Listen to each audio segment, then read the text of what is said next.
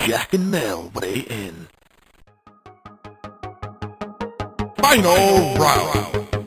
On today's podcast, we recap the UFC 248. We have Curtis Blaydes on as a special guest, where we talk about his fights with Ngannou, we talk about his upcoming fight with Volkov, and much, much more, so stay tuned for that. On top of that, we obviously break down this week's card coming up, but let's get into it.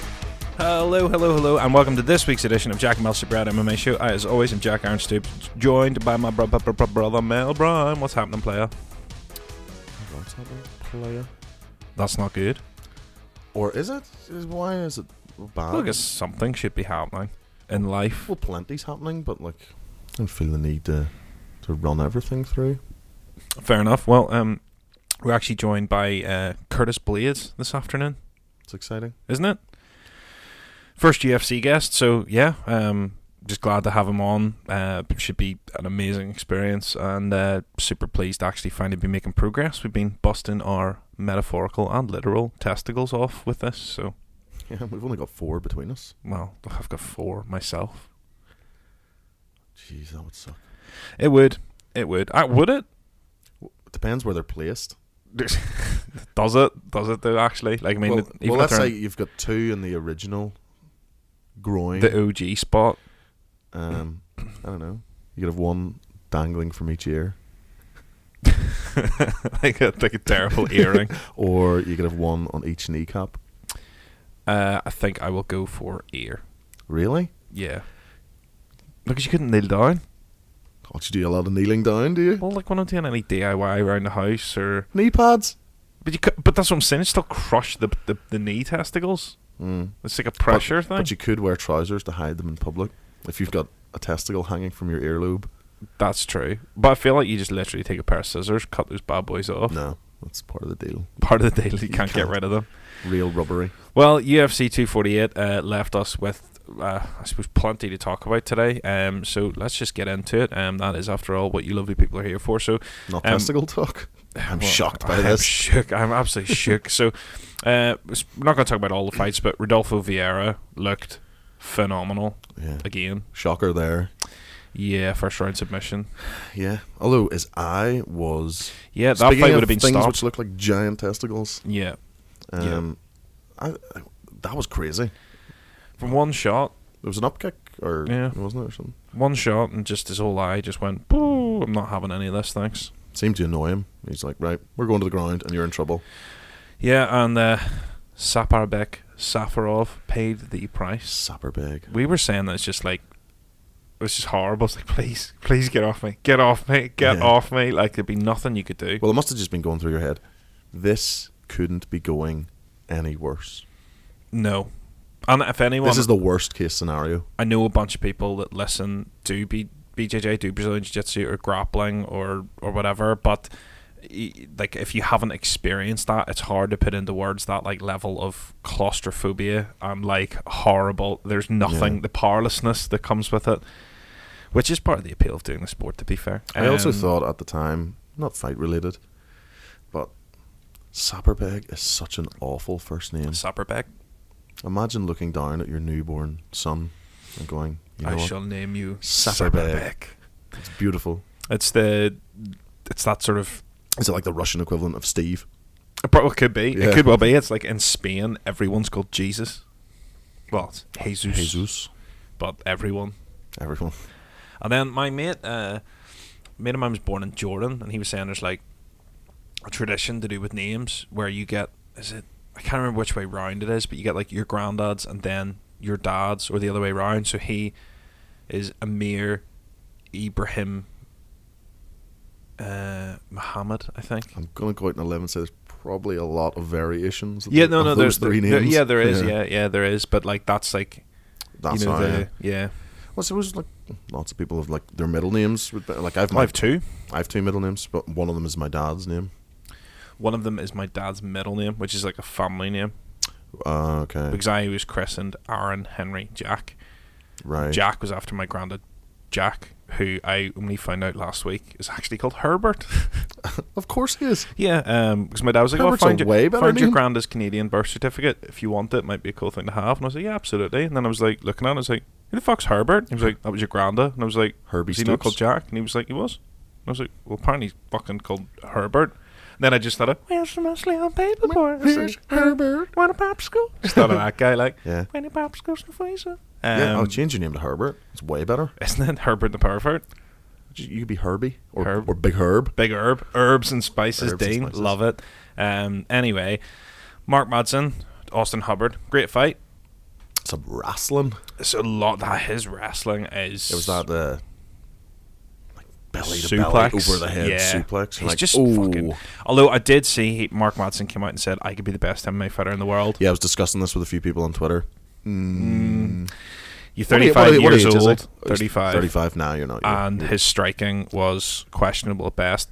He toughed it out and got through it, but He was getting beaten in the third round. yeah, he was. If this was a 5-round fight, he was in baller. It's hard to say because you're like, well, if he can't get you down, but he's gonna get you down. Oh, he's like a cert to get you down.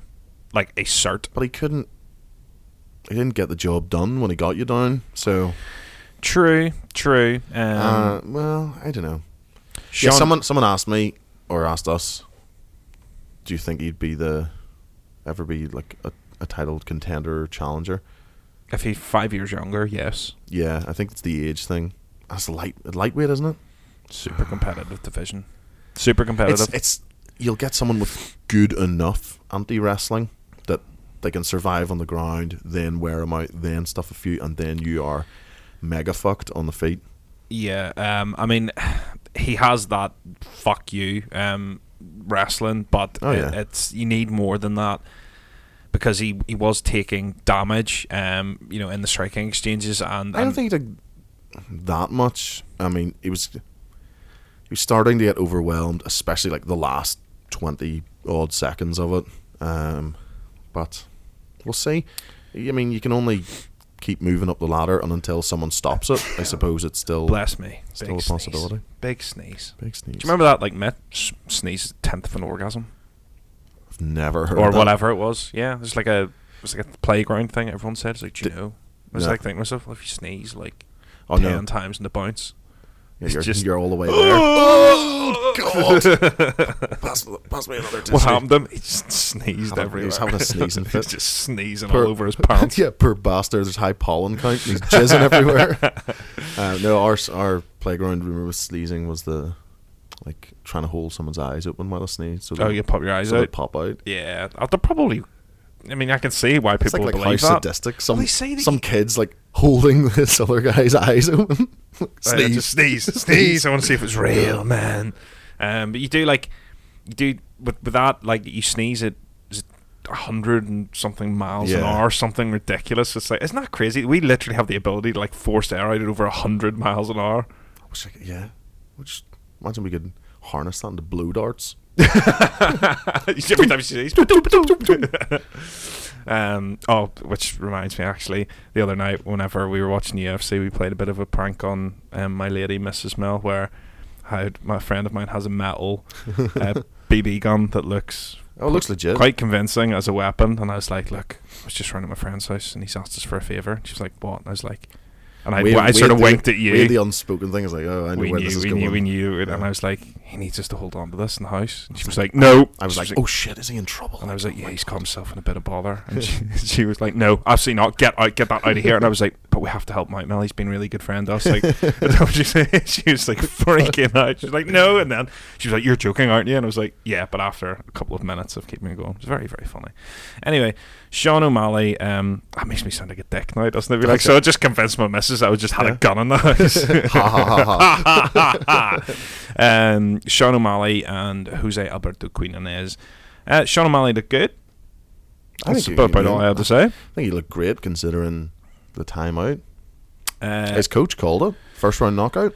He did, but Sean. Did you see his coach said he was over 150 pounds in the cage on Saturday night, whereas before he never really got like out of the 130s. It's a big jump.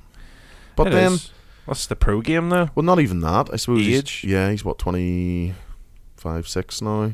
You just physically are really getting into your own then. You see, he said, and I quote, "I think I'm the best MMA striker out there." You can think that. Yeah, absolutely. You're entitled to that belief. Anywho, Although, yeah, I do like. be O'Malley, interesting to but see how he develops. Yeah, he needs to step up in competition. I saw someone saying, but this was the right fight because you really. I mean, the best he had fought was Andrei Sukhomtov, and then had 2 years out. You really couldn't throw him in with anyone. No, there was. I was saying this on Twitter and said this to you as well. Like, there was an argument that he may not even have been UFC caliber before that fight. Absolutely. So it's just good to know that he absolutely is. So someone tweeted saying like, "Oh, give him someone in the top 5, and then give him Henry." No. Yeah, no. let's give him someone maybe top 15 or just outside top 15. Oh yeah. Then top 10, then top 5, and then we'll see. Yeah. But they have time with him. Benil Dariush and Drakkar Klose, fucking crazy fight. Was a great fight. So good. Dariush rocked, Klose rocked, Dariush rocked, Klose rocked, and then Klose got slapped. Yeah. Which is unusual because Dariush not known for that pop. No, but I think the biggest surprise for me was that Klose was able to survive having Dariush on his back for a minute, large periods in the first round. Yeah, it was a great fight though. Dariush is on a great run. He is. Do you see he had a weird call out of Whittaker after, but he wasn't calling him out. He was just like, he meant to be like, good luck to Whittaker and whatever he's going through kind of thing. What ended up as like a weird call out. It's just bizarre. Fuck you, Whittaker. You're taking everything I worked for. Weili Zhang and Joanna Jędrzejczyk was up next, which... Oh, hang on. We've missed fucking tons of fights. I'm an idiot. Before we get to that then. Alexa Oliveira and Max Griffin. Close fight. Yeah. Alex Oliveira came away with the win. Both guys looked good. Alex Oliveira gave the feather from his hat to Cowboy Cerrone. Oh, how romantic. Because I think Cowboy did that for him. I don't know, is that at a one thing stage with cowboys? I presume that Have it the is. feather from my hat. It's the thing between these two cowboys anyway. I'm gonna start doing that. Just wearing like a feather boa. And just giving like people feathers. Plucking one out and giving them to people I like. Or no, actually that'd be way better as like a threat. What, like, oh, you leave it with them Like and so once yeah. you've been given, like a black feather. Oh dear. it's like the kiss of death. Yeah. And it'd be known as like the Raven. The Raven. The Raven. Mel the Raven Brown. Oh my god, I got a feather from the Raven. So that fight was what it was. There's not a great deal to go into. It didn't mean much for the rankings, I don't think.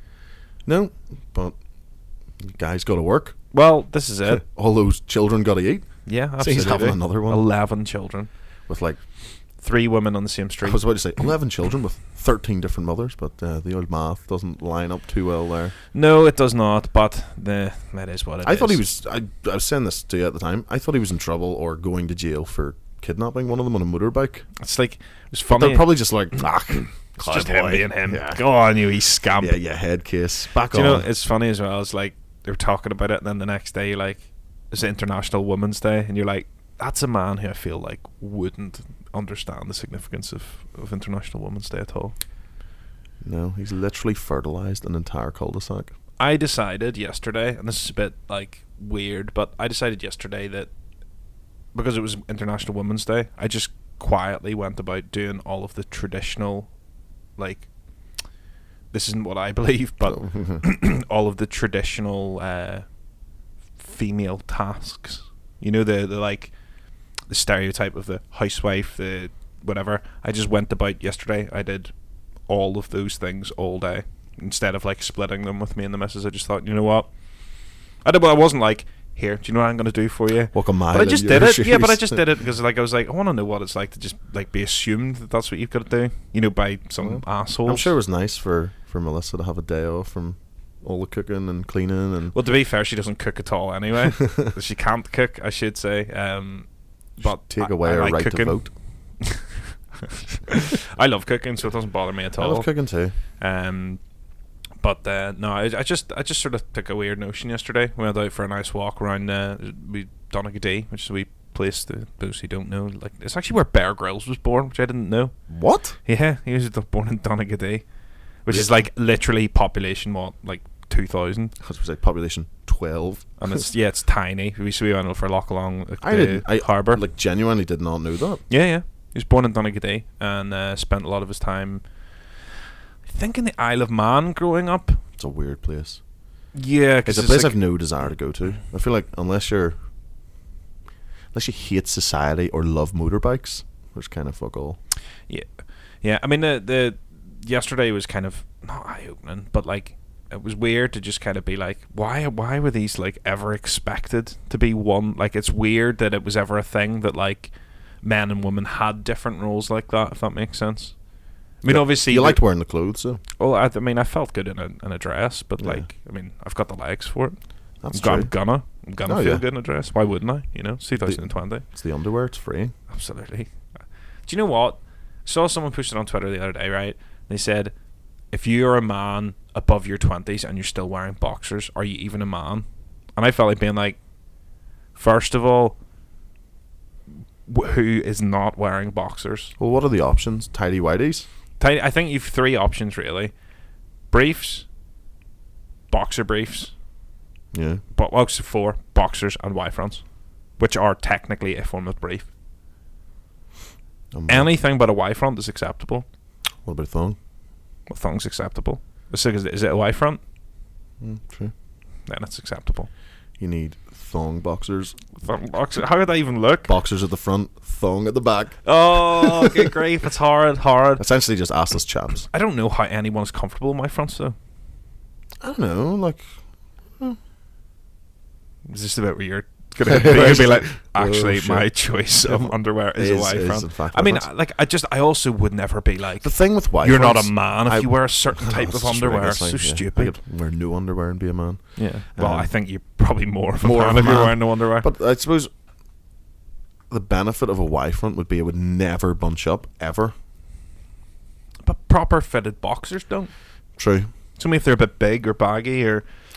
Yeah, wear the tidy boxers. Yeah, like a boxer brief. That's cool. That's my choice. Yeah, but like... But I'm a man with large quads, so every so often it will. I'm so glad you finished that with quads. Yeah. I'm a man with large testicles. It's like 2 Guatemalan avocados down there. It's like just a Tesco bag. Anyway, we've digressed again. So Neil Magny and Li Jingliang. This shocked me. Well, Great performance from in Neil hindsight, Magny. yeah, I was like, oh, Li Jingliang's going to spark him. But then in hindsight, I was like, why did I expect that? Neil Magny did what Neil Magny does. Yes, yeah, he bored people to death. I don't think it was boring. I'm joking. It was a great fight. It was a good fight. Well, he just... It's hard to sum it up more than that. Neil Magny did what Neil Magny does. Decent striking, got him up against the cage, got him down a few times, sort of neutralised all of Jingliang's strengths. Yeah. Pretty dominant one-sided win. We'll get on to the co-main event, which is Weili Zhang and Joanna Jędrzejczyk. 2 things. One, best women's fight ever, without doubt. Best WMMA fight ever. I can't think of one better now. And one of the best fights, full stop, ever. Yeah. And early contender for fight of the year. Yeah. Fucking ridiculous. I think the judges got it wrong. I've only watched it once, and that was live. And I had Joanna winning it live. 3-2. Yeah, but I think it's one of those ones where you definitely would need to watch it again. Yeah, with the commentary off. Yeah, but like, I suppose it's hard to say that because judges don't have the benefit of that. We'll watch it again tomorrow and we'll get back to you with who won. But that's, to be fair, that's true, but you also have to remember that is like their job. When we're watching it, we're watching it. You know, we're not watching it specifically to score it, because if you were, you know, we would probably put headphones in and you know, do our best to sort of. It was a great fight. Razor close though. Like, I had Joanna winning at the time, but was in no way upset with the decision. Yeah, that's sort of how I feel. Also, but I mean, we've said this before. No close fight is a robbery.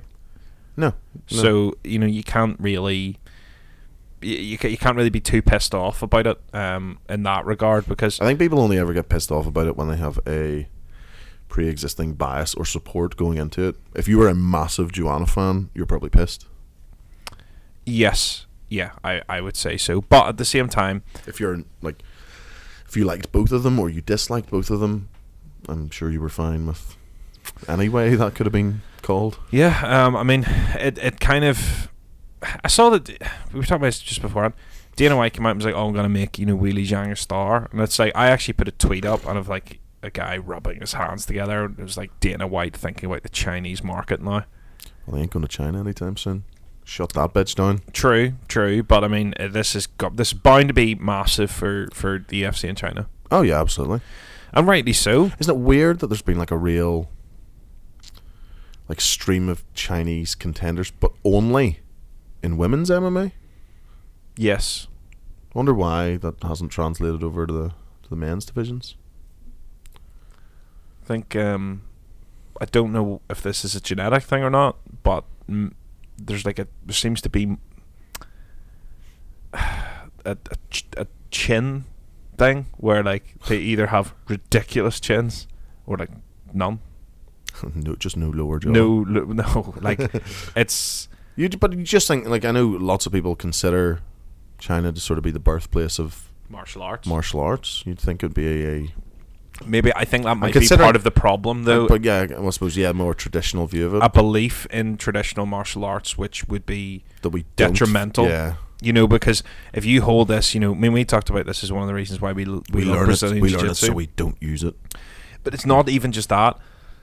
It's that they protect, the reason why martial arts now are being found out more than ever is because, if you look at what UFC and what cage fighting and what MMA, what it actually is it is as close to unruled combat as you can have in a civilized world. So what you see is this guy that in school, his brother's a brown belt or a black belt in this martial art, and he knows this punch and he can literally pull your throat out, or and we all heard this in school. I'm sure it exists in China even more so, because they have so many traditional martial arts that come from there. But there's it's different state sponsored as well, because I remember seeing there was a Chinese MMA fighter or coach. I think it might have been a wrestler, like a freestyle wrestler, who just went round like all the traditional dojos and essentially, issued a challenge and then proceeded to beat the fuck out of, the sensei there. And then I think like he literally. I think there's a Vice story on this. So I think I remember seeing this. You should, if you're listening to this, look it up. It'll obviously do it a lot more justice than me, who's recounting this from some dark corner of my memory. But I'm nearly certain the Chinese government stepped in with him and were like, no more, cut it out. Because a lot of their tourism is based on their tourism and lots of their sort of cultural beliefs and practices are based on practice of traditional martial arts. But a lot of it as well is like and it shatters that illusion. There's different, like, say for argument's sake, to keep it simple, like kung fu. Yeah. There's like different types within families. Almost like the Gracie, thing, the Gracie Kano divide in BJJ and judo. Excuse me, where you have so many different martial arts and they're all protected by this, the idea that the sensei or the master, you wouldn't want to go near him, and some 90-year-old man that walks with a cane, but he could still beat you up, which is obviously bullshit. Yeah. But I think I think that was the issue with it, that the illusion was being shattered a bit by it. Yeah. And but then why women's MMA?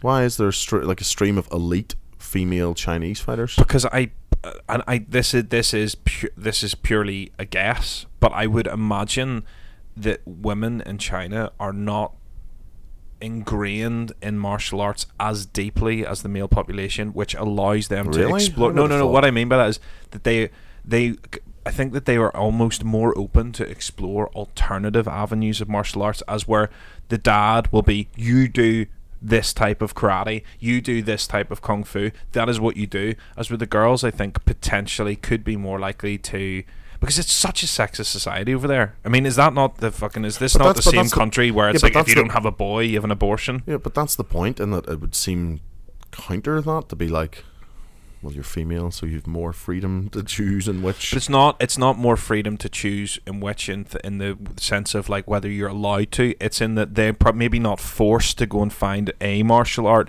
They're maybe not told by their dad, you're learning the same martial art that I learned, and my father before me and his father before me, and they maybe going to school doing a bit of wrestling or I don't know, but I'm guessing that there's perhaps more opportunity for them to stray away from the traditional avenues, not because of free choice in in China, but because of parental pressure, which I believe, in fact, I know from reading a lot of people on Reddit and other things, parental pressure in the Asian community is like a huge thing, especially for like American Asians. That I 100% get that, but I mean, these are both just guesses from us. So if you're listening to this, it's just opinion. It's not. If you're listening to this and you actually know or have some insight, let us know, because I'm genuinely curious. Absolutely. It is interesting that, as you say, that the females are the ones who are. It's very nice of Dana White to consider making her a star. Yeah, because it's just that simple. Just it's funny how click of the fingers. UFC could do with a few more stars, but I don't know. Dana must be holding off. Absolutely. So the main event was Yoel Romero and Adesanya in what was one of the most two-pipe fights I've ever seen. I was so excited. I loved it for the first 2 rounds because watching it live with you, your patience went with it. And you know what? Understandably so, because it was 6:30 in the morning. It wasn't that. I mean, that's true, but... No, but like we had... You have to think of it this way for us, for European fans. The prelims started at 11? Yeah, 11:30 or something. Yeah. We were 7 hours deep, and we had been bombarded with promos. I'm gonna knock him out. I'm gonna crumble him like the Twin Towers. I'm gonna blah blah blah blah blah blah blah. And then that happened, and I loved the first 2 rounds were like super tense. And I was saying, like, it's not just the quality and content of what's happening to enjoy something. It's the environment in which you're watching. And the circumstance. So not a lot happened in the first round, but I was on the edge of my seat the whole time. 100%. And same with the second. But it was because there was the promise of something else, and it was just never arrived. It was exactly it. The first bit was, when they stepped out and Romero stood there. It's like, he's doing something. And I genuinely believed that someone would explode. Yeah. And that would be it. But there was glimpses of that in the first, but then it just never went any further. But it's frustrating because this fight was, on paper, one of the most exciting fights he could ever have made. Yeah. And it had all the ingredients. I also am happy with the score. I know that you disagreed. Yeah. I had Romero 1, 2, and 5. I can see a case either way, but I personally... I got to the point, though, at the end of it where I was like... I don't even care. Well, not that I don't even care, but, like... If Romero had won, I would have been like... Great. I wouldn't have been any more excited moving... Well, I suppose the only prospect which would have been exciting moving forward is you would have got Romero-Costa for 5 rounds. And you literally couldn't get a bad fight there. No, but... The problem I have is that I personally hold Romero more responsible than Adesanya for the way the fight went. Why? Because I felt Adesanya was the one saying that he was going to murk him, get rid of him in a round, calling him out. He called him out, wanted to fight him. Shit talk. I know, but like when you shit talk like that and you call out the guy and you have a say in picking the opponent... I feel like Romero didn't explode as often as every other fight he's ever been in. That's true, but I believe he was the aggressor. Just because he was walking forward. I think that Adesanya's entire game plan was contingent on him getting bum rushed, which never happened. But why is it a fault of Romero that he didn't fall into what Adesanya wanted him to do? It's not because of what Adesanya wanted him to do. It's because that's what Romero's done in every other fight, but chose not to for this fight for some unknown reason. I think it was a tactical reason. What was his tactic? Stand and do fuck all? Well, no, he was baiting. I think they were trying to bait each other into reacting first. Izzy, as you said, is obviously an excellent counter striker, so Romero didn't just want to plod forward through that and get chewed up. So he tried to bait Izzy into being the aggressor, which he didn't bite on. So it led to long periods of inactivity, essentially waiting for someone to shoot first. Someone tweeted yesterday saying, list of people who didn't fight Romero like a bitch, and listed off, Brunson and Whitaker and Costa, and I just tweeted back and I was like, list of people who didn't come out of that fight with like life fucking long damage. Yeah, Israel Adesanya. It's true. I just didn't think... I don't think either of them are completely at fault. But like I felt like Romero was... You can't walk forward and just do nothing. But he was trying to bait him into throwing. I get that, but like, I it just don't looked think- bad. I don't think you. Well, I think it looked worse for Adesanya. I don't think it did, because I think he did more damage. I don't think so. I think he was on the I get back it. foot. I know he. Well, how did he win then? How did he win then? If he was in the back foot the entire time and didn't do more I'm not damage, sure how because did he win? because I didn't think he did win. That's what I don't get. I don't think I saw enough out of Adesanya to award him the decision. And I also, just before we move on, see the amount of people who are like, "Oh, you have to comprehensively beat the champion to be the champion." No, fuck that. right off. He did. He outstruck him. Now the thing But is, the numbers were that. that small that like total numbers don't. They were like, Yeah, what, but when 12 not a to- lot else is But happening. they were like 12 to 8. Yeah, but then you have to take in other factors like octagon control and advancing and, you know. True, but I think they only count when they're attached to another aspect. I think the moments in which a fighter was in danger more was when Romero had more moments. he just needed to do more, and he I could don't have. know. He I- could have. It well, was that's the thing. infuriating watching it. I 100% agree that he could have done more, but I think based off what we got, whether we like it or not, I think he did enough. I think if we had 2 more flurries in each round, or in the rounds, you know, like that would have been enough to cement it, because it was razor close. I don't have any issue with people thinking Romero won, Yeah. and I also don't have any issue with Izzy winning, because Well, I thought I don't he did. understand how you can give Izzy, like, one judge gave him 4 rounds to 1. Like, I didn't see that at all. I saw. No. I had it 3-2, but again, only watched it live, well, see, I thought and it was a long night. it was a long night. 3 and 4, I can give to Izzy. Like, those were the rounds were literally hardly anything, but there was 1 or 2 takedowns spread across them. You know, there was like slight moments. I think Romero won the 5th with advancing and trying to do stuff in the end.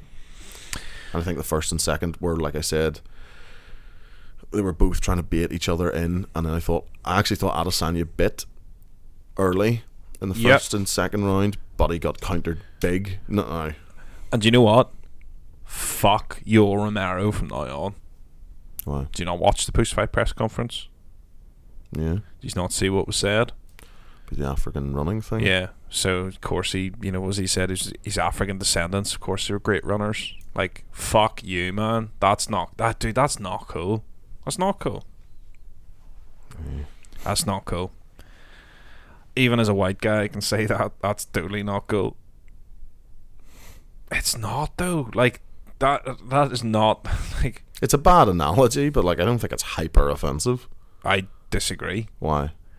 I think What's you have to so be... offensive is saying from a heritage of great runners? Like, factually, it's kind of It'd be true. different if he just made an off-the-cuff comment about Nigerians being good runners, because you could put forward an argument that if you look at the Olympics or whatever, you just make a joke. Yeah. But talking about your descendants being great runners and stuff, it's just a little bit close to the bone. I understand that that's I get that, very but like the line there is very close. I understand that, because like one of them I'm completely okay with and one of them I'm not, but I just felt a little bit fucking completely unnecessary. I just felt like a dick move and a bitter move. probably is. Yeah, well, fuck him. He's a professional athlete. Losing is part of the sport. Yeah. You don't like it, then get out. I'm just not worked up about that. I think it was just I'm not worked up about it. I just think thought it was a dick move. Yeah, And you it's get probably to better choices could have been made, but I'll yeah, let like it. keeping your mouth shut. I'll let it. Well, he's at a press conference. I'll let know, it but you slide can't- just but for you being. Dude, like, but this is the problem: is you let that slide. What else are you prepared to let slide? Do you know what I mean? Well, I think everything's on a case by case basis. I don't think he said anything outright detrimental. I think, well, detrimental to who? Well, Nigerians.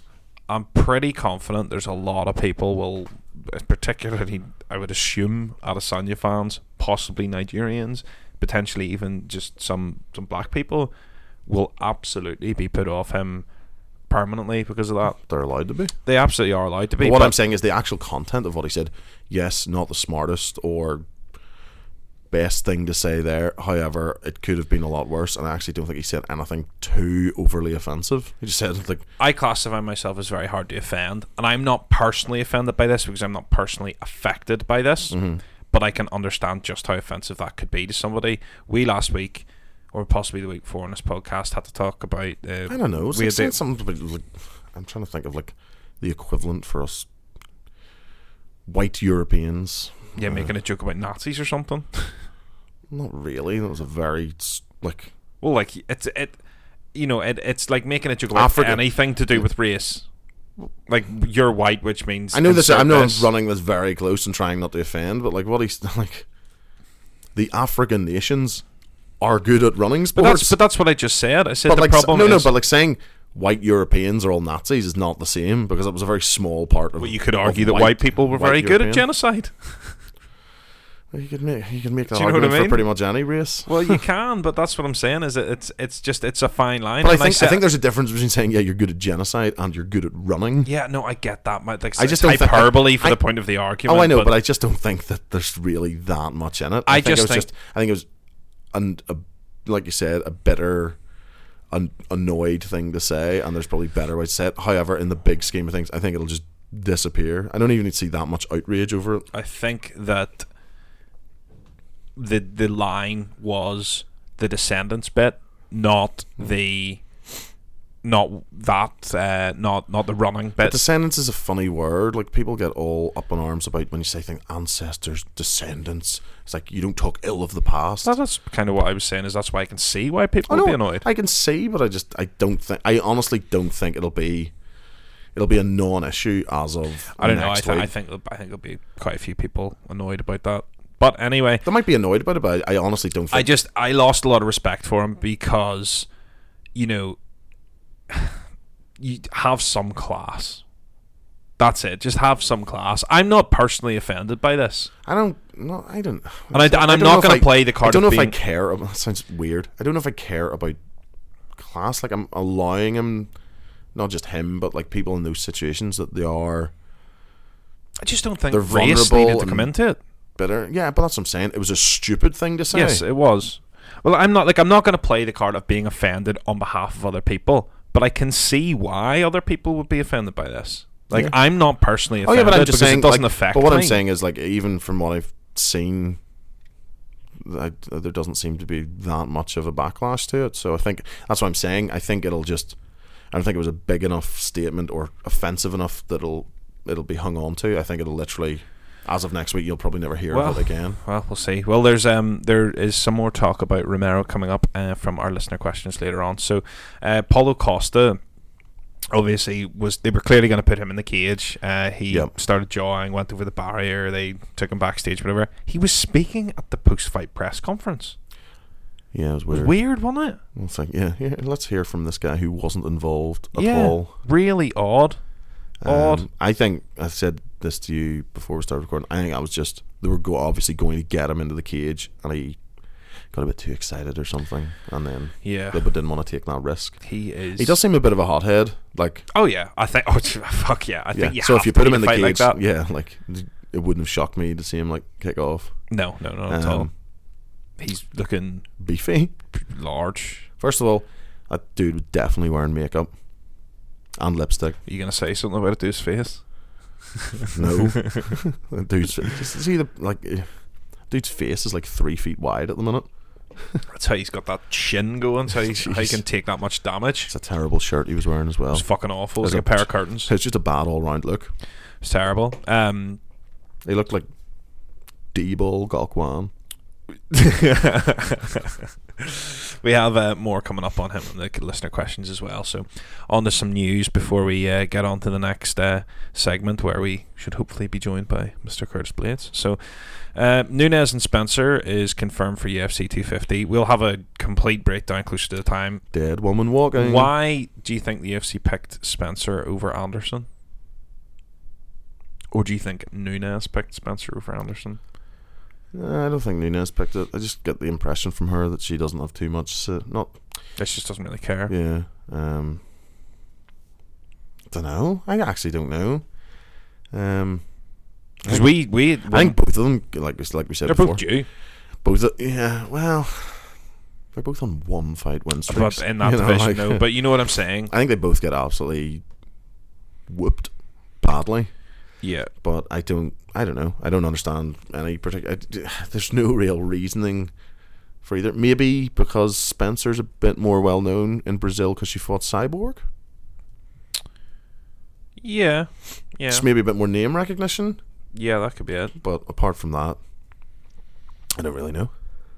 It's odd because when we broke down the card where Spencer fought and Anderson fought and they both won, we both kind of agreed that Megan Anderson's probably the one they're gonna.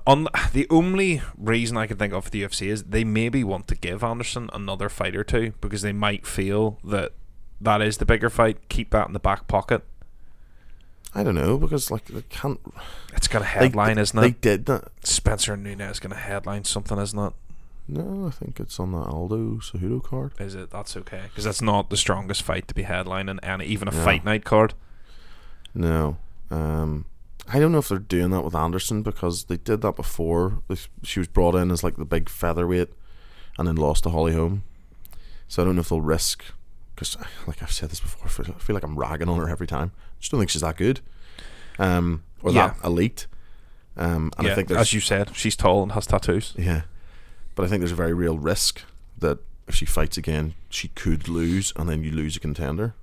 Yeah, that's 100% true. And like if you put her with Jermaine Durandamy, like, good grief. Well, I'm picking Durandamy, you know. Yeah, and then you lose Anderson as a potential opponent.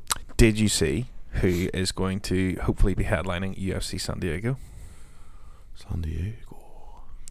Dustin Poirier and Dan Hooker. That's a great fight. It's a great fight. I wish they'd rerun Felder and Hooker though. I'm one of those ones, but it's a great fight. Yeah, like we've said this all the time, but like, can Hooker beat Poirier? Yes, but I would favour Poirier. Poirier's in a funny position though, because he's been to the mountaintop. Mm-hmm. He's probably realised, you know what, never going to beat Khabib, so I'm never going to be champion again. I've probably been, unless I go to 145, which he can't. Huge, that's what I'm saying. Yeah. And at 170 is another murderer's row for him. So yeah, I don't know. If it was the Dustin Poirier who was booked to fight Max Holloway, I'd be like, oh yeah, Poirier's pretty safe here. But Hooker's on the way up. He's on a real surge. Poirier it's hard to say he's on the downswing, but you know what I mean. Like mentally, it'd be hard to get up for it. Yeah. So I don't know. I quite like it as a fight. I just think that Poirier is better everywhere. Like they're on paper, maybe not pure kickboxing, but pure boxing though. Poirier's pretty elite. Yeah, in pure boxing. Yeah, but I mean, it's never going to be pure boxing against Dan Hooker. Yeah, well, I think this fight will be a boxing match, because I think that Poirier will stand in boxing range to remove some of the kicking danger. I think Poirier's been vulnerable at boxing range before against other good boxers. They're good kickboxers though. Like, there's very few pure boxers. No, but true. When we say things like pure boxing, it's not. It's just. It's like. It's how good he is with his hands in MMA striking. Yes. Because that is different to pure boxing. I think, yes, I agree. He's got great hands. But, like, when he got... who's the guy? Michael Johnson sparked him. Michael Johnson who has great, phenomenal hands. But is also... That's from a kickboxing base. Yeah. So, I don't think Hooker has, like, terrifying one-punch power to threaten him with. No. But is all-around... game could be overwhelming. I mean, Dustin Poirier is tough as shit. I think he's defensively suspect. Hooker? Yeah, he relies too heavily on leg kicks as a defensive strategy, not offensive. Yeah, so I mean, it still favoured Dustin, but massively for me. Yeah, I'm about 70-30. No, I'm 85-15. Yeah, Dustin's not the sort of striker like Barboza who can meet fire with fire. Speaking of Edson Barboza, asking for his release. Yeah, weird, because he's just announced going to featherweight not that long ago. So I wonder. Sort of came out of the blue. I wonder, are they refusing? I mean, right? Let's be honest about it. There's I wonder, no is he point in going him at 55? I wonder, is he asking for like too much money? Maybe not money, but like, you know, I'm coming down. I want a number one contenders fight, and they're going, nah, you gotta have a few. He needs to have at least two. Well, he needs to show that he can make the weight first, or then you fall into that thing where they've had their hands burnt before with Pettis. Yeah, first fight down, you have one fight and then you can have a title fight. And he struggled the first time and then missed it the second time. Yeah. Which fucks up the whole pecking order. Very, very true. If Barboza goes anywhere else outside the UFC, good luck to whoever fights him. You see, the thing is, he could be a champ in Bellator. Who is that? It's Pitbull. Oh, jeez. Yeah, give me Pitbull. Pitbull Barboza. Barboza, Ooh. please. I think he walks the PFL. Oh, 100%. Like, it wouldn't even be. Go win $1 million and retire. That must be really, really appealing to that. Oh, hell yeah. To guys who've sort of, you know, hell yeah. top 5 in and around who can't. They're not going to get it. Like, although he's not going to. Like we just said about Dustin Poirier, he's sort of been there now. He's done it. You know, he's in his office at home or on his mantelpiece. He has a UFC belt. Yeah. Which he won. He's not going to get another one. No. There's $1 million out there against guys just who are waiting, not as good. Just waiting. Yeah. $1 million just waiting for. But then is that the risk that lots of those guys fall into? Where they're like, they're not as good out there. And then they go and they get caught by surprise by someone. You have seen it happen. Yeah. But then you also saw Sean O'Connell win $1 million. That's true. Who was It's true. But that's what I mean. Like borderline UFC, you know. Well, he was a long run in the UFC. Yeah, I think it's at that stage in his career. I think it's a mentality thing. I think if guys think they're going to go there and walk it and don't take the training as seriously, yeah, you're asking for trouble. Oh yeah, but 100%. If you can maintain the same work rate and like desire as like you did on your run to the UFC you do, title, though, because of the idea of like winning $1 million, like that's a pretty big incentive to take it seriously. That's very true. But I mean, you can presume that there's some sort of issue with the UFC, whether it's they're not thrilled about the idea of him going to featherweight, or they're not matching him up with someone he feels is a good matchup. Personally, I think you start at 8 and you do Jeremy Stevens. Yeah. And you work your way down. You do that. You maybe do Yair Rodriguez versus Barboza. It's a great fight. It's a beat. Yeah, and then you look at a Zabit or an Ortega, and then all of a sudden you're at a shot. But like, he has to take it relatively slow. I mean, you can't, right? So he's ranked 10th in lightweight, right? Yeah. So you can't realistically. If you're gonna, he's not ranked. Yeah. No, if he was ranked 5 or yeah. 3, but so you're gonna either have to give him someone 15 to 10 or 10 to 8. You can't go much above that. No. The rule should be someone that you would rank him with or match him with at lightweight. So with him being 10th, could you see him getting a matchup against, say, Ali Quinta or Kevin Lee? Yes, you could. Not Kevin Lee because they fought, but you understand what I'm saying. Yeah. They're within 2. You could see that happening. So I think feasibly, if you go down to featherweight, you can apply the same logic. He can fight anyone from 15 to 10, or we'll give you 9 to 8. You know, 10 to 5. Yeah, well, 10 to 5 is quite big, but like 10 to 8, I'm 10 to 7. I'm cool with. But Moicano's at 7, who I think is done at featherweight. Yeah, he's just moved on. Probably. Yeah. So anyway, Tony Habib's press conference just happened. What did you think of it? I hate press conferences. I hate this because they're bullshit. They bring out the worst in everyone. These guys feel like they have to play up to it and act, you know. I think it sounds, you know, fighters who are that concentrated on training and becoming the best they are, that sort of consumes them. And there's actually very few of them who have these sort of like Conor McGregor marketable personalities. And we even saw Conor with these stupid press conferences. Yeah. The pressure to sell and the pressure to drum up fake nonsense just, like I just said, brings out the worst in people. I thought, I don't really like Habib. No, but he's dull, just as a person, and I really dislike the Tony shtick. I just think it's stupid. Is it shtick though? Yes, because I've seen. Well, he's just a bit of a bell end in general. But I do see videos of him like backstage when he's talking to Weili Zhang and everything, where he just seems like normal, perfectly reasonable person. But yeah, just the idea of like we'll get this guy up whose English isn't the best because it's not his first language against this moron who's just going to shout things and swear at him over the top and try and. It was so obvious there was nothing personal there. No, but he just kept trying to make it manufacture it. Yeah, and then it just developed and I just hated it. They don't build excitement to me for the fight. No. No. For any fight. I can't Some think of them don't. I yeah. can't think of a single press conference where I'm like, I'm way more into this now because of the press I conference. think you should only do it if the fighters actually want to do it. Because there's been some of the best UFC highlights ever have come from press conferences. Yeah. But like also some of the worst parts. But that's true. That's true. But that's what I was going to say is, I think if the fighters are particularly keen to do it, or there's something explicitly markable, there's a rivalry. They were ex-teammates. They don't get on for whatever reason. The only one where I can really, but even still, it was just a bit cringy. Was like Jones DC, where there's an actual narrative, a previous narrative, rather than trying to create one.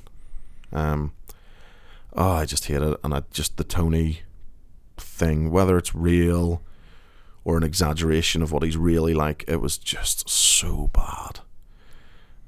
The shades inside, the baseball, like what the fuck? The gloves.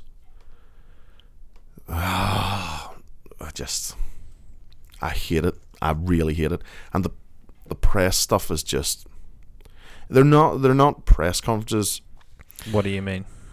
Like, they're more just pep rallies, like whip idiot fans up into eventually tweeting a bunch of nonsense which has been said. True. I don't know. Like, I mean, I think the problem you have is this. You sort of said is that Khabib doesn't really have much personality in that regard. But the part of that is the interest with Tony and Khabib is that they're the two best. Like, I don't think this is like expectation that there always has to be something personal. I can be interested in it just because they're both really, really good. True, and that is ultimately what the appeal of the Tony Khabib fight is. Yeah. They're both really, really good. So next, it'll be on to listener questions.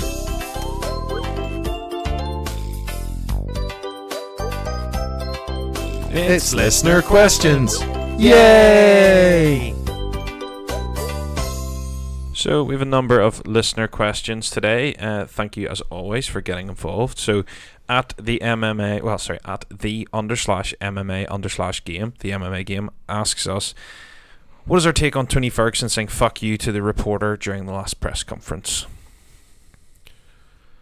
The mental health, it wasn't really even a question. No. It was just sort of, I suppose if you're going off like professional sports or professional athlete behaviour, it's highly unprofessional. But I don't know, like, I suppose it's up to Tony whether he wants to publicly discuss his mental health. Yeah. And I don't ever really remember. Well, he didn't instigate it. I don't know how happy I'd be with someone sort of like very publicly, hey, we're going to talk about your mental health in front of everyone. Yeah, to be fair though, he also did have like public mental health issues, It'd be true, different if but that was behind closed doors. That's I true, think but it's a fair game, but you just you just say, look, I'm not going to talk about that. You don't. He also seemed to cut him off before he even started, and then told him to fuck his advice, which the guy wasn't giving him advice. It was just odd. But odd and classless. It goes back to my views on press conferences in that, like, they're not actually for anything remotely proper. Do you know what I mean? Yeah. Like, so that's probably from the UFC's perspective or the marketing perspective, it's better that he's acting like a moron and being a dick to that guy because it's a soundbite, and half the people will think he's a dick for doing it, and the other half will think, oh, he's amazing, you don't give a fuck. Yeah, no, it was a classless move, but like, I mean, I'm not overly phased either way. No. At red_white_Gunner, well, just because he's an Arsenal fan. Yeah. No, well, you're a Man United fan, you can't talk. He tweets saying, when do we see Israel versus Paulo being made, and what's left for Yoel in the middleweight division? So, as we sort of discussed earlier on, Israel v Paulo, I think, is meant to be July, is the sort of rough thing. I think it's quite obvious we're going to bring him into the cage, so I think it's a safe assumption that is the fight. Trying to do it, and are they going back to Australia anytime soon? No, but they could. Yeah. Can't see them doing it. Well, no, because they've got a big Brazil card with 2 title fights already, so they're not going to put it on that. What's left for Yoel in the middleweight division? For me, personally, we were talking about this off air this morning. I think that Yoel would be better served going up to light heavyweight, because Dana has said that's it for Yoel, no more title shots. Now, you can't necessarily just accept that, but at the same time, I think it makes sense for Yoel to go up to light heavyweight, because a win or two there and he's right in the mix. Yeah, I also think though that he's only going to fight top 5 guys, barring like a bad loss at middleweight, which I don't really see happening. You know, someone like knocking him dead. I don't think he can knock out Yoel Romero anymore. Just that head doesn't move enough. For me, if he's staying at middleweight, the fight to make is him and Darren Till. Yes. Because in UFC Dublin. Oh, hell yeah. Very winnable. And then one more. And I know Dana said, he's not giving him any more title shots, but if he literally is ploughing through your top 5, you can't really deny it. Plus, you add in the fact that whether anybody enjoyed it or not, this fight was razor close, and it's not inconceivable that he essentially could be champion right now. So it'd be a hard sell. He'd have to have some impressive wins to try and get him back in the cage with Adesanya.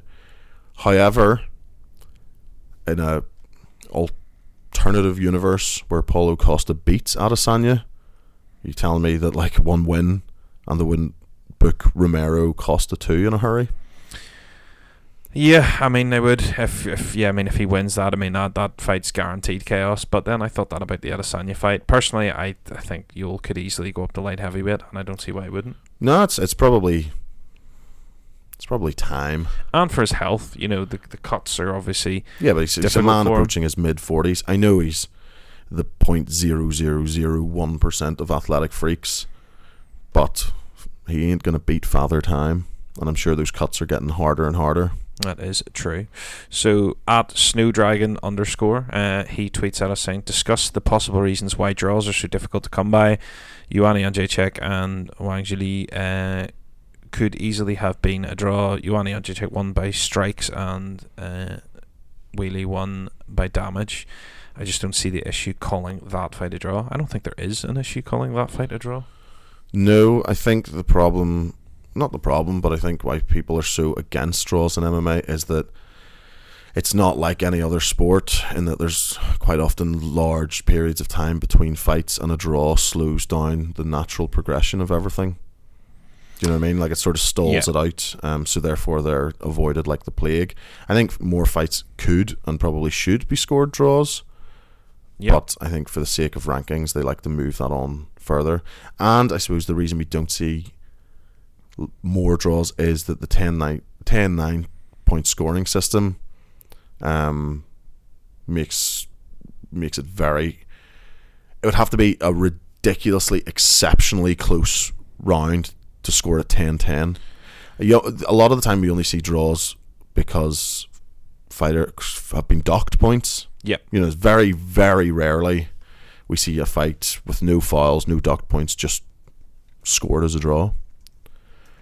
Yeah, I agree. I think you're right, and that the issue is obviously because it's 5 rounds, not 4 or 6. You know, I think judges, quite difficult to score, but the judges are also very hesitant to score. Say, you've first-hand experience of this hesitancy in scoring a 10-10 round. I did. No, but that's what I mean. Like, you know why, and like you. Well, it's not back. Yeah, I suppose you received a bit of backlash for it, but I mean, it seemed like a perfectly reasonable score. But yeah, I think the main thing is that it just slows the progression down. Essentially, like especially in like title fights. So most champions fight twice a year. Yeah, 3 if they're active. If you score at a draw, you pretty much have to do a rematch straight away. So therefore everyone else in the division is held back. Well, not held back, but like the progression is stalled out for 6 months to a year at any given time. Yeah. So they're absolutely desperate to keep the wins and losses coming, to keep I get over. that. It's the status quo. Like if this was a sport where you could compete more often, ultimately it's not, because of the circumstances and the consequences. But that's why. Yeah. You know, you can't afford can't afford draws. Everyone else can't afford draws. It's nearly better for everyone. I know it's hard if you're on the receiving end of a decision where it's very close or could have swung the other way. It's hard on you, but it's for the greater good nearly. Yeah. But I'm sure that doesn't really help many fighters, when they're lying in bed at night. True. I think there's a hesitancy from the judges to score draws, and I think there is an unwritten pressure on them not to as well. Yeah. I think that's part of the problem. So the next question is from Antonio Pineda, which is at Antonio Pineda, Pinnetta, and he says, maybe what is next for Joanna, my brother? Some time off. Good Lord, some time off. Yeah. I would like to see them run it back. Yes. But like I just said with the previous question, that sort of stalls up everyone else. However, until... They have to wait for Andrade and Namajunas. True, and God knows how that goes. If Andrade was to win, I doubt there's many people clamouring for Andrade to get straight back in with another title shot. I think, however, if Rose wins, you will see her get a title shot. Yeah. So we'll see rightly so. Yeah, we'll see how that one plays out. But for me, if in a perfect world, some time off and I'd book them to fight again. I thought I personally scored it for Joanna. Would need to watch it again, but razor close fight. It was super close. Plus, I think they need to kill some time until Tatiana Suarez is correct, available, which we will get to in a moment. So that's the next question, which is at Andrew Lennon MI3, LENNON MI3. So Andrew Lennon MI3. He says, who wins, Tatiana or Zhang? I say Tatiana because she's scary and I fully trust in her abilities. Yeah, I think she's champion in waiting. I think she beats them all of them. Yeah, all of them, literally all of them. Yeah. Her wrestling is just that good. And just for that weight division, she's just big. She's really big for that weight division. I know Zhang is, physical and muscular, but there's just a bigger frame on Suarez. And yeah, the wrestling. Now she could get pieced up. It's a great fight, but I would you nearly always favour the stronger grappler, and especially add in the size. Yep, it's a tough fight for any of them. But I don't know when she's coming back. Like, she feels like she's been out injured for donkeys. So I completely agree. At Exposed Angles, Hidden Angles / Exposed Fighter, he says, talk about Cejudo ducking Jan and Aljo.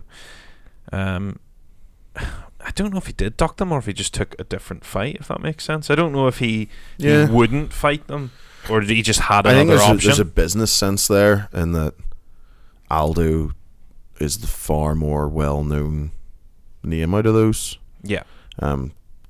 Lots of it's to do with legacy and lots of it's to do with he's unfortunately on the receiving end of pretty much the most famous knockout in UFC history. So thousands of fans, millions of fans know who Jose Aldo is. The same can't be said for Jan or Aljo.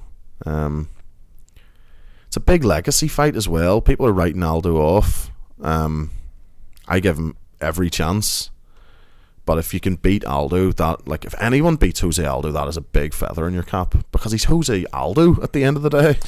And I think Jose Aldo, as we've said before on this podcast, I think he is a pretty horrific matchup for Cejudo, and he's going to be a lot bigger too. Oh yeah, the size is going to be ridiculous. The anti-wrestling, and then if he can keep it on the feet, jeez. The only thing would be where I would have Cejudo. Obviously, Cejudo has a huge advantage in wrestling, but cardio. We're yet to see Aldo. Obviously, he's only had one fight at 35. Yep. Over 5 rounds with that heavy wrestling pace. Yep. Could be interesting, but I think he's trouble for Cejudo. I agree. But yeah, I don't think he's ducking anyone. I just think for his own legacy and for his bank account, Aldo's just a more sensible choice. And if he gets through Aldo, then these fights are all they're all still there, you know.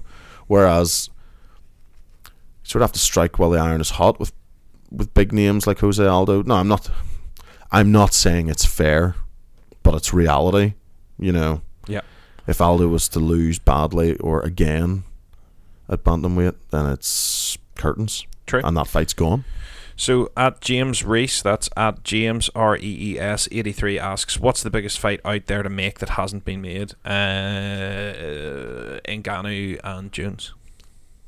It's a great fight. Yeah, I think that Ngannou beats Jones. Well, Ngannou could beat any man on earth. Correct. I'm less confident in Jones now. Same. I like Jones at heavyweight less than I ever have. Yeah. It depends how he bulked up to it. I don't think it does. If he just fought the way he physically is now, where he's like, nah, I'm just not cutting weight anymore, I think he's in trouble. I think he'd be in trouble anyway. I think he's shown that he's hittable. And I think that at heavyweight, that gets you iced. It's true.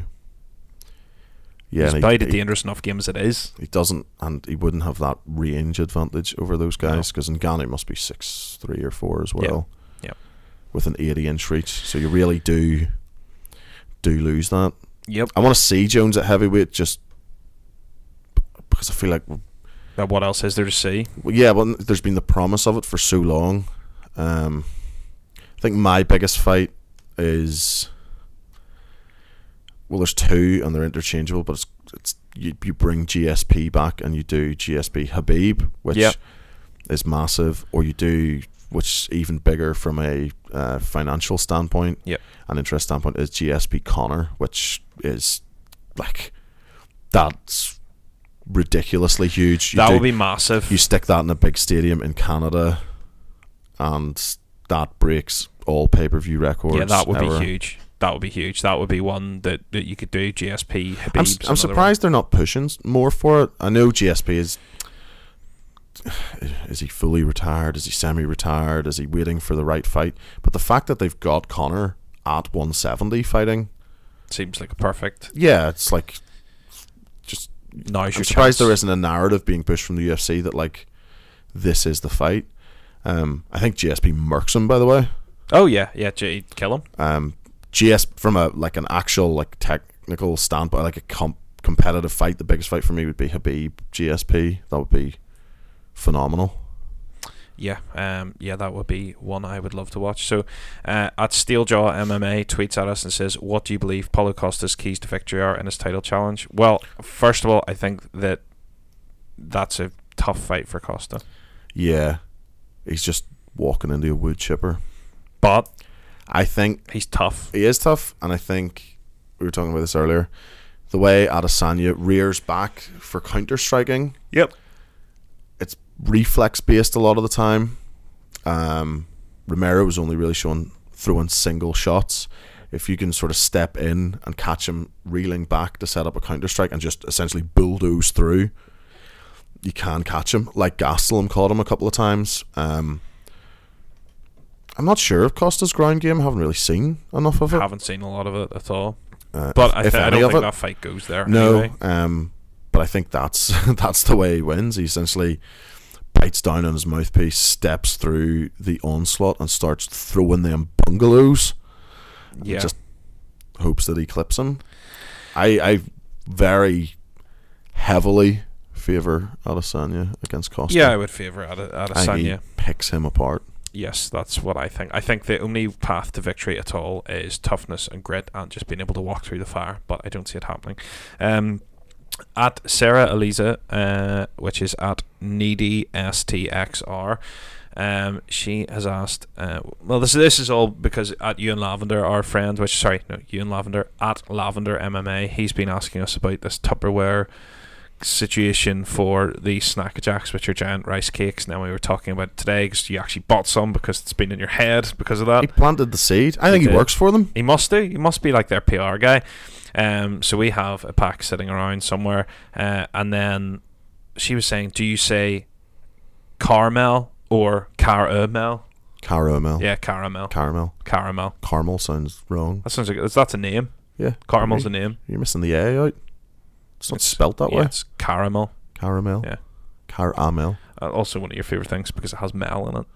You do know I do love things with my name in it. So caramel, yeah. And if you're saying it the other way, you're wrong. Yeah, I would agree with that. But we can't really speak because we're Northern Irish. So we literally can't really speak because, like, one of the things. Apparently, if you're learning English, we have the easiest dialect and accent to learn from Britain. We're easier to learn than people with English accents or Welsh or Scottish. Yeah, because they would say like how now brown cow, as How we say now? how now brown cow, and like power shower would be parshar.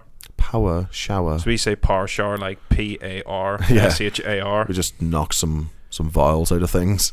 But it seems so weird because like when people say that, I'm like, yeah, how now brown cow, and they're like, no, how now brown cow. And How now brown cow. Nah, fuck that. It's wrong. It's wrong. It is wrong.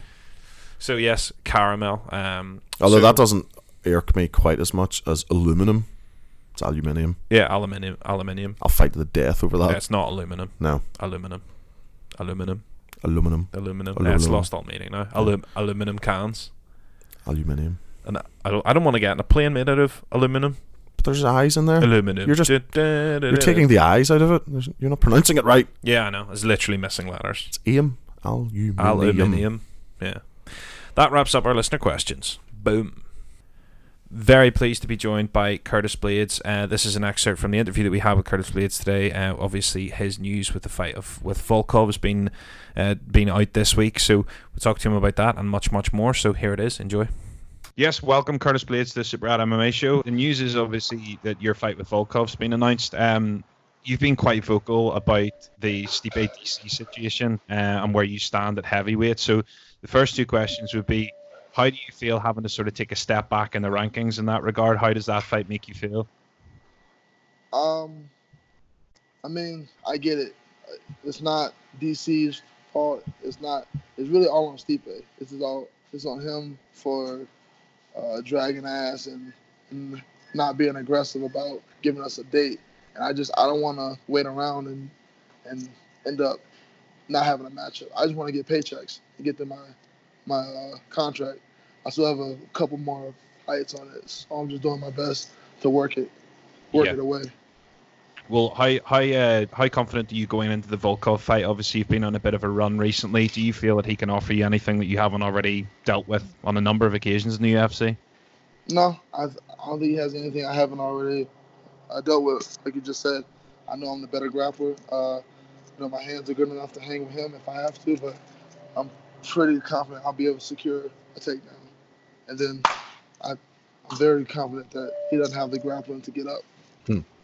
Yeah. Sorry, go ahead, Mel. I was just wondering, do you have a preference of who you'd like to fight down the line, rather Stipe or DC, or does it just it's whoever's got the belt? Yeah, whoever has the belt. And even if I did have a preference, the UFC doesn't care about who I prefer. They're gonna give me who they're gonna give me. So that's why I just always have that in my mind. I don't get to pick. I'm not at that level where I get to pick, and I really don't ever want to be that guy. I don't want to be picking and choosing. If I feel like I'm the best, that means I'm the best. That means I can beat anybody. Yeah. Yeah. I mean, you kind of showcased that with your JDS fight, where I think most people saw something in you that perhaps you weren't able to show in the past for whatever reason, where you not only finished it on the feet, but you did it after your grappling game plan sort of changed, I suppose. Is that something that you've been working on a lot? Obviously, it's like, I don't want to be that guy to be like, if you've been working on your striking, Curtis, because of course you have, but is that something that you feel more and more confident in with each fight? I mean, yeah, confidence is just repetitions, and the more I get in there and the more I strike with that Alistair, Mark Hunt, JDS, going in there with guys like that, guys who have all the wisdom and all those years of experience, and being able to not only hang with them but beat them, yeah, it gives me a major boost in my confidence. I've been confident in my hands ever since the Mark Hunt fight. Yeah. Like ever since that fight, I've been pretty confident. I just haven't been forced into using my hands. That's all. It's true. I mean, if you don't need it, don't use it. Are you bringing anyone special into the camp? Because obviously Volkov, I think he's 6'8" or 6'7". Anyone with a bit of extra height to mimic him in sparring or anything like that? No, I mean, Alistair, he throws a pretty good lead leg teeps, so I'm using him pretty much, and he's got a lot of little hints and tips to give me. So, what has that been like, having someone of his caliber in your corner, and what does it say about him that he's been able to be so kind with his time with you? After you guys fought, I mean, my missus had just got into the UFC as a fan, and then she saw that, and that she actually said, when we told her you were coming on, she said is one of her most vivid UFC memories was your fight with Alistair. What's it like having him as a friend, as a teammate, especially given you guys fought? Was that a weird dynamic initially, or did you guys just jump straight into being teammates? Initially, yeah, it was a little weird because that's not something I would have he's a professional. Like, for him to reach out to me after what happened, after not only me beating him, but me beating him in the way I did, that just showed you how much of a pure mixed martial artist he is. He just wants to get better. He reached out to me. That's pretty much what he said. He's like, we already fought. There's no animosity. You're a really good grappler. I'm a pretty good striker. You can help me with the wrestling. I can help you with the striking. And ever since day one, no animosity. I mean, we've had some hard rounds, but that's good. I think that's what's really been helping me grow as a striker. Just, like, having to go in there. It's scary. Like, it's almost like going into a fight. Every time we spar, I kind of get the butterflies, even though I've already beat him, because I know how good he is. I know how the dangers he presents. So going with him every day, it's only been good. Yeah, no, I can understand that. So with the Stipe situation at the minute, as I said earlier, you've been very vocal about it. Do you believe that there is a medical issue there, or do you think that there's a no? No, because the reason I don't believe there's a medical issue, because immediately after the Tyson Fury Deontay Wilder fight, he puts out a tweet, "I'd love to dance with you." So if you can't see how you're already plotting and planning on fighting another guy who's probably got better hands than you, like, I don't see how you can. Like, he's not injured. He's just. No. I know what he's doing. He's doing exactly what DC did to him. Mm-hmm. He's making him wait. DC made him wait, and he felt disrespected. I understand that. Like, I get why he's doing it. It just sucks that it affects me. Yeah, of course. They have their own beef. I'm just an innocent casualty of their beef. Yeah, I can understand that, especially because now it's taken up nearly the better part of a year and a half, or it'll be 2 years by the time they fight. It's a long time to keep the division on ice. Yeah. So yeah, I mean, it's an odd spot as well. And one thing that I wanted to ask you about, Curtis, before we have a few, we're going to do quick fire questions with you and then let you bounce. But one thing I really wanted to talk to you about before that was Mel and I both took amateur MMA, novice MMA fights, because we felt that doing this podcast, we didn't want to be those guys that had zero to offer. It's not in any way relatable to what you do, but I appreciate that. You wanted to get in there. I appreciate that. Yeah, we wanted to know what it was like. We've both had two, and I think from my side that'll be it. I think Mel's keen to do another one. But one of the things that I found very difficult was the mental side of things. And we were talking earlier on, and one question I have for you is your second fight with Francis Ngannou. What was it like before the fight mentally? Because obviously when you first fought, you were both pretty fresh to the UFC. There wasn't a lot of tape. But by the time that you'd fought him the second time, that was some highlight reel that Ngannou was putting together. Was your mentality before the fight any different to any other fight? Did you feel it any differently than any other fight? Well, yeah, there's always going to have a little extra emotion because he's beat. Well, now, when we fight again, it's going to be even more emotion. But I feel confident. Like, the improvements I've made in my striking, like the better I get, the better I get at my own striking, the better I am at picking up where other guys have issues. Like, he doesn't move his feet well at all. He punches with his arms. He doesn't He doesn't drop his hips into a lot of his punches. He's just that strong, and he can get away with that. Yeah. But those are mistakes, and I'm going to capitalize on those mistakes. He doesn't go backwards very well. There's a lot of things he doesn't do well, and I feel confident I can capitalize on those. Well, we've both spoken about this as well. I think you're 29. Am I right? Yeah. You have age on your side compared to the majority of the rest of the heavyweight division. And superior wrestling to but anyone in the division. And I think people sort of forget because you're sort of in a funny position that you're a prospect still because of your age, but you're a veteran at the same time who's fought a bunch of veterans. So, it's weird.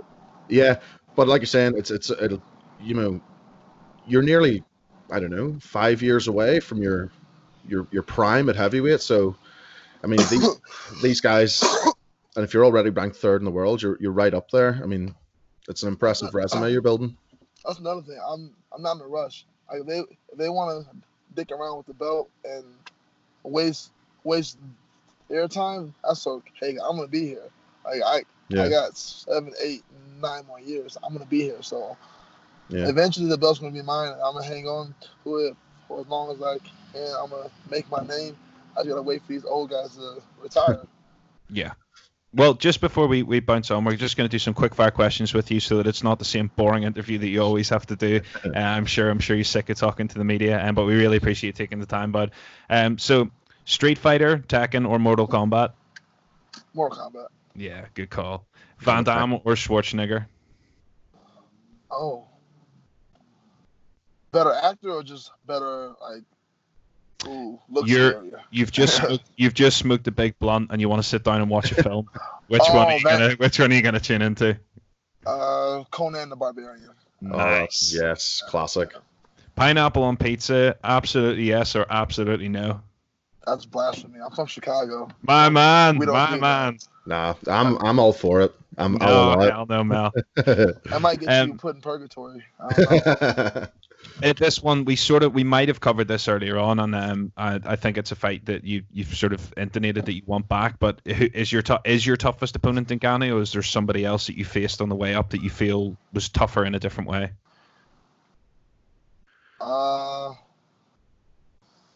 No, he's been the hardest one. I mean, that first one, my debut, that's the most I've ever been hit in a fight. Like no one else has ever been able to hit me like that. I never had any injuries. I'm always the one doing the hitting or doing the wrestling or doing just the offense in general. So he's the most aggressive because a lot of other guys are scared. They go backwards. I give him props. He believes in his right hand and he's gonna walk you down with it.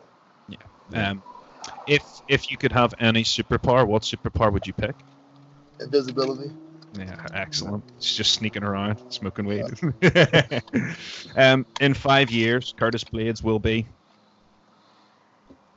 the champion. Hopefully, still. We'll see. Because that's one thing I think about. At the next wave of heavyweights, where are they? Where are they going to come from? What are they going to be good at? Are they going to be wrestlers? Are they going to be jiu-jitsu players? So it all depends on like this next wave. What's their base? There are other wrestlers, like I like that. I haven't had a chance to go against another wrestler, just one as good as me. I suppose you're such a high caliber of wrestling that, it's such a unique, it's almost a freak combination to have your physicality and athleticism and size combined with your wrestling background. It's I can't think of anyone else in the heavyweight division, certainly in the last period of time. And even at that, even the older guys like, Mark Coleman and guys like that, Dan Severn, that's a different kind of wrestling to what you bring to the table, If you could have any fight with a fighter, it could be currently on the roster or retired, any dream fight, who would you pick?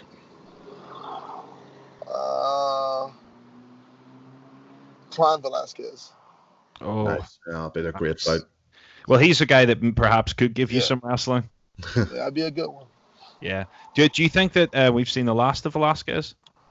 I hope so. That's one thing about MMA I've ever liked is that we don't know how to let our legends, our heroes, just let them die, let them go away. We keep bringing them back because we want more, but we don't understand. MMA fans in general don't understand. Like, youth matters. You can't be old as fuck going against someone 15 years. There's only a few Andersons. There's only a few Mark Hunts. Like, being old is not an advantage. It's a disadvantage. At a certain point, I would be at a disadvantage. Like, when I'm 36 and I'm going against some 29-year-old, he's going to have the youth advantage. And that's going to make it harder for me. Yeah. Well, we really appreciate you taking the time to talk with us today, bud. Means a lot.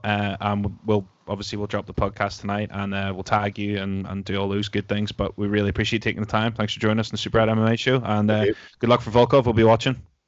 Thank you. I appreciate you guys. So to wrap up the rest of the show, we're just going to go on to talk about this week's card, which is a UFC Fight Night 170, which is happening on the 15th of March. Actually, no, it's not the 14th, isn't it? It's the 15th because it's midnight. Anyway, regardless, lot of good fights happening. We're not going to talk about every single fight. Rani Yaha's back, which is going to be fun, against Enrique Barzola, which is that's a good fight. A fun fight. Shoeface was cancelled, sadly. It'd been good to see him back in action again. But anyway, the main card is obviously where all the action is going to be at. Is Formiga on the prelims? He is. Formiga is fighting Brandon Moreno. That is a good fight. It's a great fight. You'd have to favour Formiga, though. Oh, yeah. Substantially. Don't know. Brandon Moreno's tough. Yeah, he's good. Tough old cookie. He is. Tough old cookie indeed. So, main card, Francisco Trinaldo and John Makdessi opening the main card. What are your thoughts on Trinaldo decision all over it. Usually when he's involved. I really like him. I think he's super underrated, Trinaldo. Yeah. He's just a bit of a steamroller of a man. Makdessi, he's sort of, it's not a good run, isn't he? Yeah, I mean he's beaten Pinedo, Ross Pearson, which doesn't really count, and Abel Trujillo. Some of those were a while ago, though. Well, I mean, there's only one he's fought like year is Jesus Pinedo. I just think Trinaldo in Brazil is a tough outing for anybody. Essentially, at that weight division, can do it all. Yeah, absolutely. Super well rounded. Guy looks like he's 150 years old. Makdessi? No, Trinaldo. Yeah. What age even is he? He's 41. Yeah. I would slightly favour Trinaldo in this fight, to be fair. His last outing was obviously against Bobby Green. I'm pretty heavy on him. I think the odds are far too close for this. I think Trinaldo will dominate. Hopefully so. Be nice to see him get a crack at a higher ranked opponent, I think. Well, the problem is also that he's 41 or 42 or whatever he is, and that he's dangerous and can beat young up and comers. Very true. Next on the card is the fabulous Johnny Walker, who finished his camp at TriStar fighting Nikita Krylov. So two questions. One, what do you think TriStar will have added to Walker in this outing? And two, who have you got? It's hard to say. I don't know if it'll add anything. Obviously, training with Zahabi will add something. However, what Zahabi brings, I feel nearly diminishes what makes Walker fun and great and unpredictable. True. I still have Walker by some mad first round knockout. Yep. But I don't know. Imagine he just came out and was just wrestle fucked him for 3 rounds. Completely changed. It was no fun. Didn't dance. Just came out to I don't know, something boring and white Depeche Mode. Yeah, I can't think that's going to happen. No, neither can I. Johnny Walker is just super interesting. Oh, he's a madman. We are hopefully going to have him on. We have been talking to him, so hopefully we can get that arranged after the fight. Well, Krylov is not to be sniffed at. I mean, he just went the distance with, was it Teixeira, and then before that, Oven Simpreux. Sorry, that was my phone going.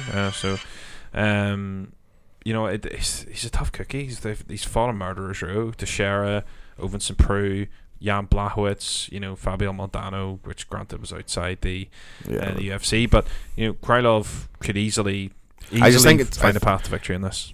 True, but I just think it's the explosiveness and the difference in athleticism. Johnny Walker's just a different cat. True that. Renato Moicano and Damir Hadzovic. This is an absolute banger of a fight. It is Moicano's debut at 55. It's a tough fighting against an unranked guy.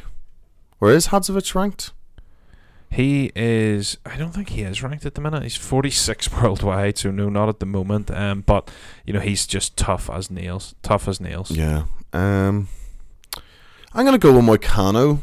I think hopefully we see an improved Renato Moicano without the weight cut. Trying to think how he gets it done. I don't want to say everything's a decision, but Hadzovic is tough as old boots. Yeah. I think I favour Moicano in this. So I could very easily see an upset.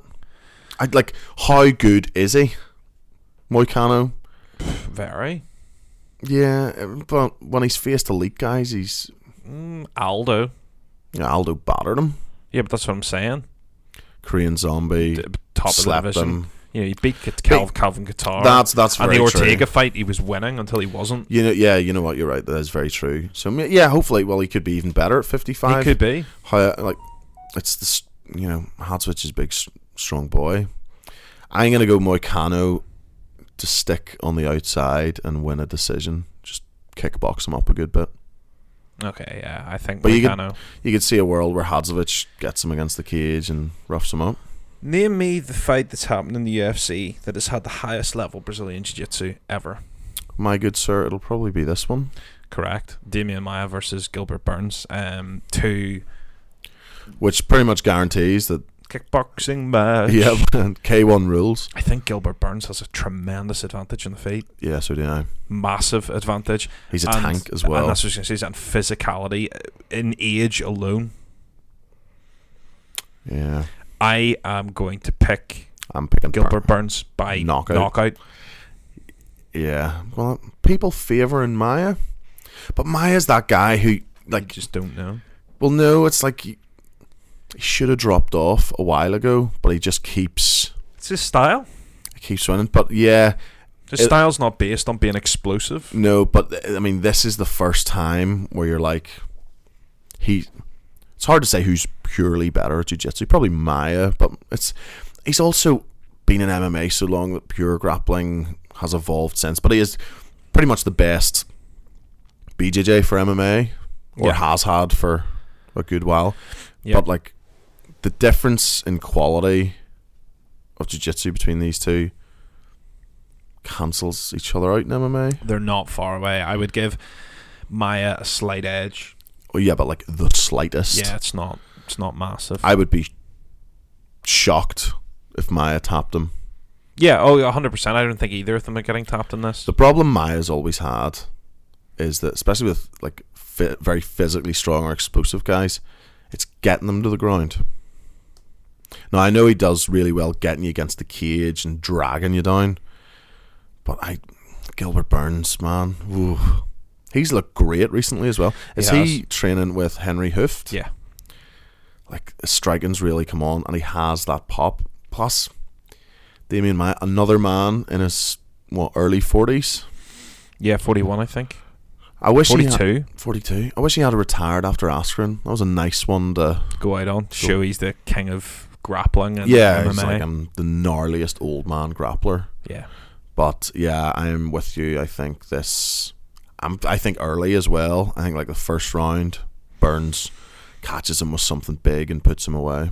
It could be. The main event, which is a great fight, is Kevin Lee and Charles Oliveira at lightweight. So, first of all, Charles Oliveira at some stage probably should go back down to featherweight. I mean, he's been winning, so there's no requirement. Yeah, there's no pressing issue. It's not like he's getting beaten, but this is a big step up for Oliveira. His recent Jared Gordon and Nick Lentz. It's because of how easily he's handled those guys, though. Yeah, but 100%. I think Kevin Lee's battering him. I don't think so. I know you're not a Kevin Lee. It's not that I'm fan, not. But I don't think that he is. I think he's a top 10 lightweight, but I don't think that he is the second coming of Habib. and many people favoured him to beat Habib at one Oh point. yeah, at one I point. just don't think he's there, and I don't think he's there yet. But I also think his performance against Gregor Gillespie, whilst it was a beautiful combination and a beautiful finish, that's Gregor Gillespie, who's not exactly known as a particularly high level striker. Striking is perfectly serviceable, and I need to see him do that against someone. Even if he did that against Oliveira, I would put an argument forward that. Does that still tell you any more than you already knew? He needs to be doing that to someone, comfortably inside the top 5. Well, this is Oliveira's big chance at lightweight. Yeah. Well, this puts him in the mix. Oh, 100%. I think the physicality difference, like Kevin Lee's going to rough him up. I think he beats him on the feet. Oliveira's very good on the feet, but I just think his Muay Thai is pretty slick. Yeah, I just think Lee has enough, and he can, It's sort of like what I was saying with Maia. Oliveira doesn't have the threat of the takedown. He ends up there a lot of the time, but he very rarely consciously makes a decision to, right, I'm putting you on the ground. And, you add in the huge difference in wrestling ability between these two. And Lee's no slouch on the ground either. It'd be interesting to see if he chooses to take it there with Oliveira's, submission threat. I think he will try and avoid it at all costs. He is. I mean, we have seen Lee, tapped a couple of times. Yeah, tapped twice. Once against Fernand Fortier, who's already fucking A, but against Tony Ferguson as well, which was from a position of dominance. I think, and I was talking to our friend Zach about this on Saturday. People who beat Kevin Lee beat him with unrelenting pressure. RDA just overtook him. Yeah. Tony just overtook him, and in both those cases I would argue that it looked like Kevin Lee quit. He looked for a way out and give them submissions to an extent, especially against Tony. Oh yeah, the Tony one was bad, but he also had staff during that fight too, true. So you have to factor that in. And I'm not his fan, but no, I don't think Oliveira can bring that pressure. No, probably not. So I think Kevin Lee will overwhelm him. That's fair. I'm trying to think of how it ends. I think Oliveira taps him. I think the only way he's getting it to the ground is if he drops him, and I don't see Oliveira dropping Lee. Now, he very well could. I think he could. I just don't think that Kevin Lee is this great striker just off the back of the Gregor Gillespie fight. He wasn't doing particularly well. I think of someone else that he's done particularly well on the feet against. He's looked fluid against most. I think he hangs in. I think he does more than hang in. I'm not saying he's a great striker by any means, but I think he's competent enough, and I think he's pretty well rounded. The Barbosa one was the one that would give you hope that he can hang on the feet. Oh, absolutely. I honestly wouldn't be that shocked if we see Lee take him down. I would purely. I think Lee could take him down and rough him up on the ground. And I think he gets swept. I don't know, man. I think he gets. I think that's a bad game plan for him, given that I think he is, whilst he is good on the ground, I think that people who are better than him on the ground have tapped him, and I think that Charles Oliveira is better than him on the ground. But like I said, I think the only people who have tapped him, it nearly hasn't been due to superior ability. It's being able to make him want out of there with pressure, with wearing him down. Maybe. I just don't think Oliveira has that. I could be very, very wrong, but I think Lee wins. I'm just having a hard time putting my finger on a how.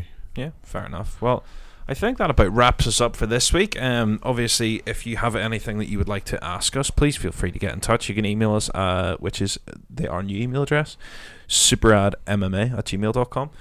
You can tweet at us at superadmma show. You can find us on Facebook at facebook.com/superadmma. We are trucking along on Twitter. We spend most of our time on Twitter, so if you're going to get following us there, if you're get us on Twitter, if you're on the Twitters. Again, thank you very much for supporting the show. If you're interested in supporting the show, the best thing you can do, which is free, is to tag a friend or send it to a friend or put a post on Facebook with a link to the podcast, because that really helps us get the show out there. You can leave a review on iTunes or whatever format you listen to, and if you're interested in financially supporting the show, you can do so at patreon.com/superadmma. So have you anything else to add there, Big Brother Mel? Live long and prosper. Live long and prosper. Peace and love. Bye.